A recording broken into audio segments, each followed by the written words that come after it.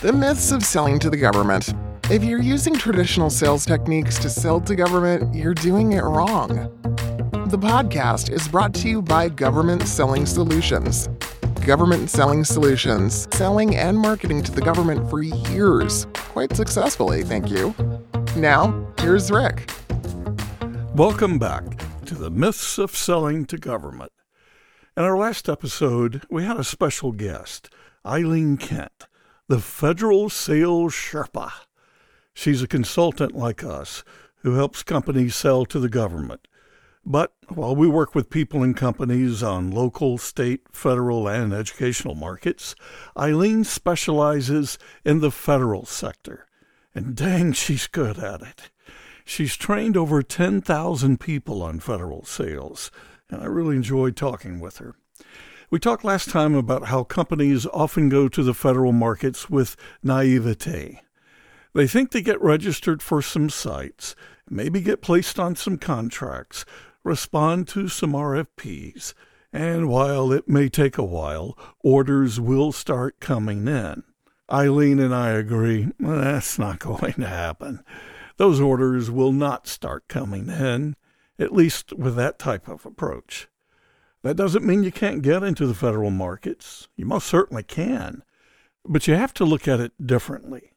And if you've been in the federal markets but find yourself stalling or maybe revamping your team, or maybe you got on a new contract schedule like GSA or the many others, Eileen says that's a good time to change the approach. When they're kind of looking at the marketplace and going, should we really be doing this?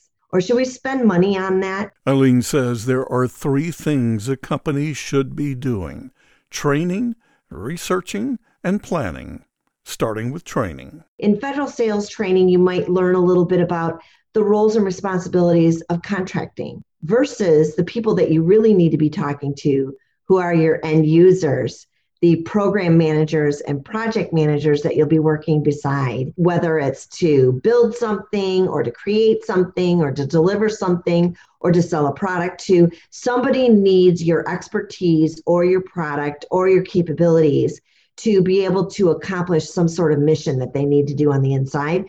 This person does not purchase what you sell unless it's something small, Rick. If it's something small, like a hammer or some nails, that's easy. They can use a credit card and make a purchase. But if they need to buy something that's substantial, extra services, anything that's over $25,000, it's probably going to go over to contracting, but they're going to influence the buy. So the end users inside the agency that need what you offer. Also, the other layers and players would be the stakeholders, the department directors or the regional directors or the base commanders, as well as the primes, the small business officer, the FOIA director. There's layers and players. She says your team needs to be on the same page about who's who, kind of like the mapping we talked about in other episodes.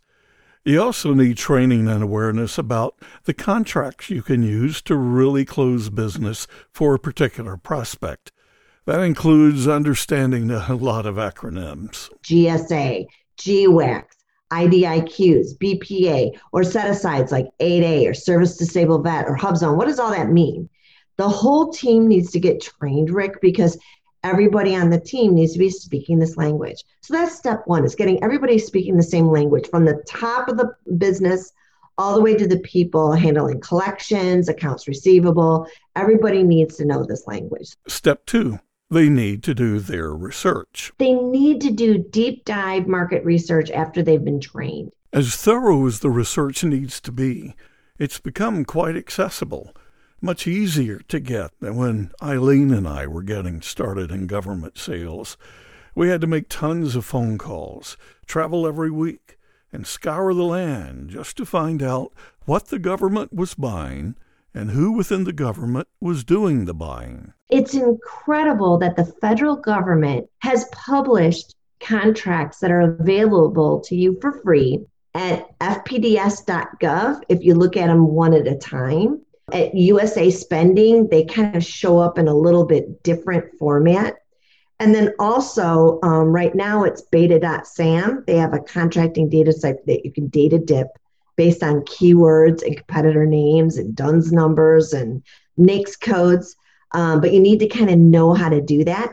Imagine this, Rick. If you were saying, gee, I wonder who buys, and then fill in the blank.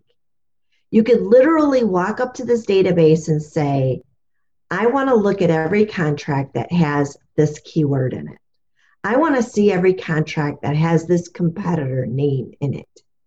And you can analyze that data to see exactly who buys, what you sell, from whom, with what contract vehicles, how many bids, how they competed it, when it's coming to an end, whether it was a small or 8A or HubZone or whatever set aside, what contract vehicle they use. Eileen says the intelligence is like a dream come true. My first year selling to the feds, I was walking the halls of LA, San Francisco, San Diego, Dallas, Atlanta, DC, Chicago, back around again, 7 out of 8 weeks, traveling, talking to people. It would take 8 or 9 conversations just to find out who their current incumbent was doing what I do. But now we can do keyword searches in this data, which allows us to do a competitive analysis and isolate, Rick. We can isolate who buys what we sell from whom. Outstanding guidance, Sherpa. So now that you've done research and identified genuine prospects, it's time to create your federal sales action plan. Instead of just sprinkling your information out there to every single buyer that's out there, or just email blasting everybody because you bought a list. No, I want you to isolate specifically who buys what you sell and get in there and talk to those people who influence those purchases. How about an example, Eileen? Let's say you were an IT health record provider, and we do a data dip for that. Well, there's a couple companies that's doing this kind of work, Cerner, Leidos, some others, so we can look at their data. We can also do health IT, health records, coding, and we're probably going to get the VA. And there's one office at the VA that manages these kind of contracts. It's the Technology Acquisition Center in New Jersey, as well as the Office of Information Technology. So if you were a health IT company, that particular location might bubble up in the data, and then we build an action plan around that particular location and the people that are there. We're looking for people. We want to be able to zoom in on the people at the specific locations that are buying what you sell. Then you identify specific people and start building relationships. LinkedIn is a fantastic place to find people who buy what you sell once you know what their titles are. A professional organization that you might be involved in. So for example, Rick, a great place to find end users for facilities might be at Society of American Military Engineers. So SAMI, that's what they call it. And that's an association where a lot of facility managers in the federal government are involved, and you can join your local chapter. You have the Society of Human Resource People, SHRM. So there are different ways they can find end users. Of course, some of the agencies have staff directories. Some of the agencies have procurement forecasts where they have some names. Then per your plan, you start reaching out. You can email, phone call, voicemail, webinar, white paper, publications, sharing ideas, coming up with a training seminar to get them engaged as professionals. Gosh, Sherpa, you sound like Bubba on Forrest Gump. Eileen says you probably are going to use all of the above, and eventually your prospects become what Eileen likes to call animated. This is what I mean by animated, Rick. They're a name, they're a voicemail. You haven't talked to them yet. They're an email. They're a face on LinkedIn. You leave them a message. No callback. You leave them another message on the day that you told them you would. No callback. You send them a white paper. You invite them to an event. They actually say yes to the event. They come to the event and they start giving feedback, or they start saying their expertise, or they ask questions. Suddenly, they're living, breathing. You can hear their voice. You can hear their intonation. You know what their expertise is. And then at some point during the conversation, the emails, they go, oh, I love that. Suddenly, you got them. They're engaged. they're animated, and they're in. If you can get your customer animated and engaged, even if they can't buy from you, Rick, they'll point you in the right direction. They'll commit to helping you. See, that's not so hard, but it is time consuming, and there are no shortcuts. If you want to reach Eileen, you can do so at her website, federalsalessherpa.com, or get in touch with me and I'll connect you. Special thanks to Eileen Kent, the Federal Sales Sherpa.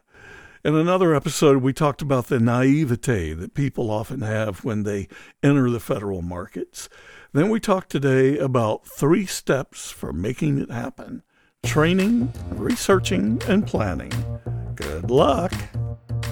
Today's episode has been brought to you by Government Selling Solutions. Government Selling Solutions, getting government sold.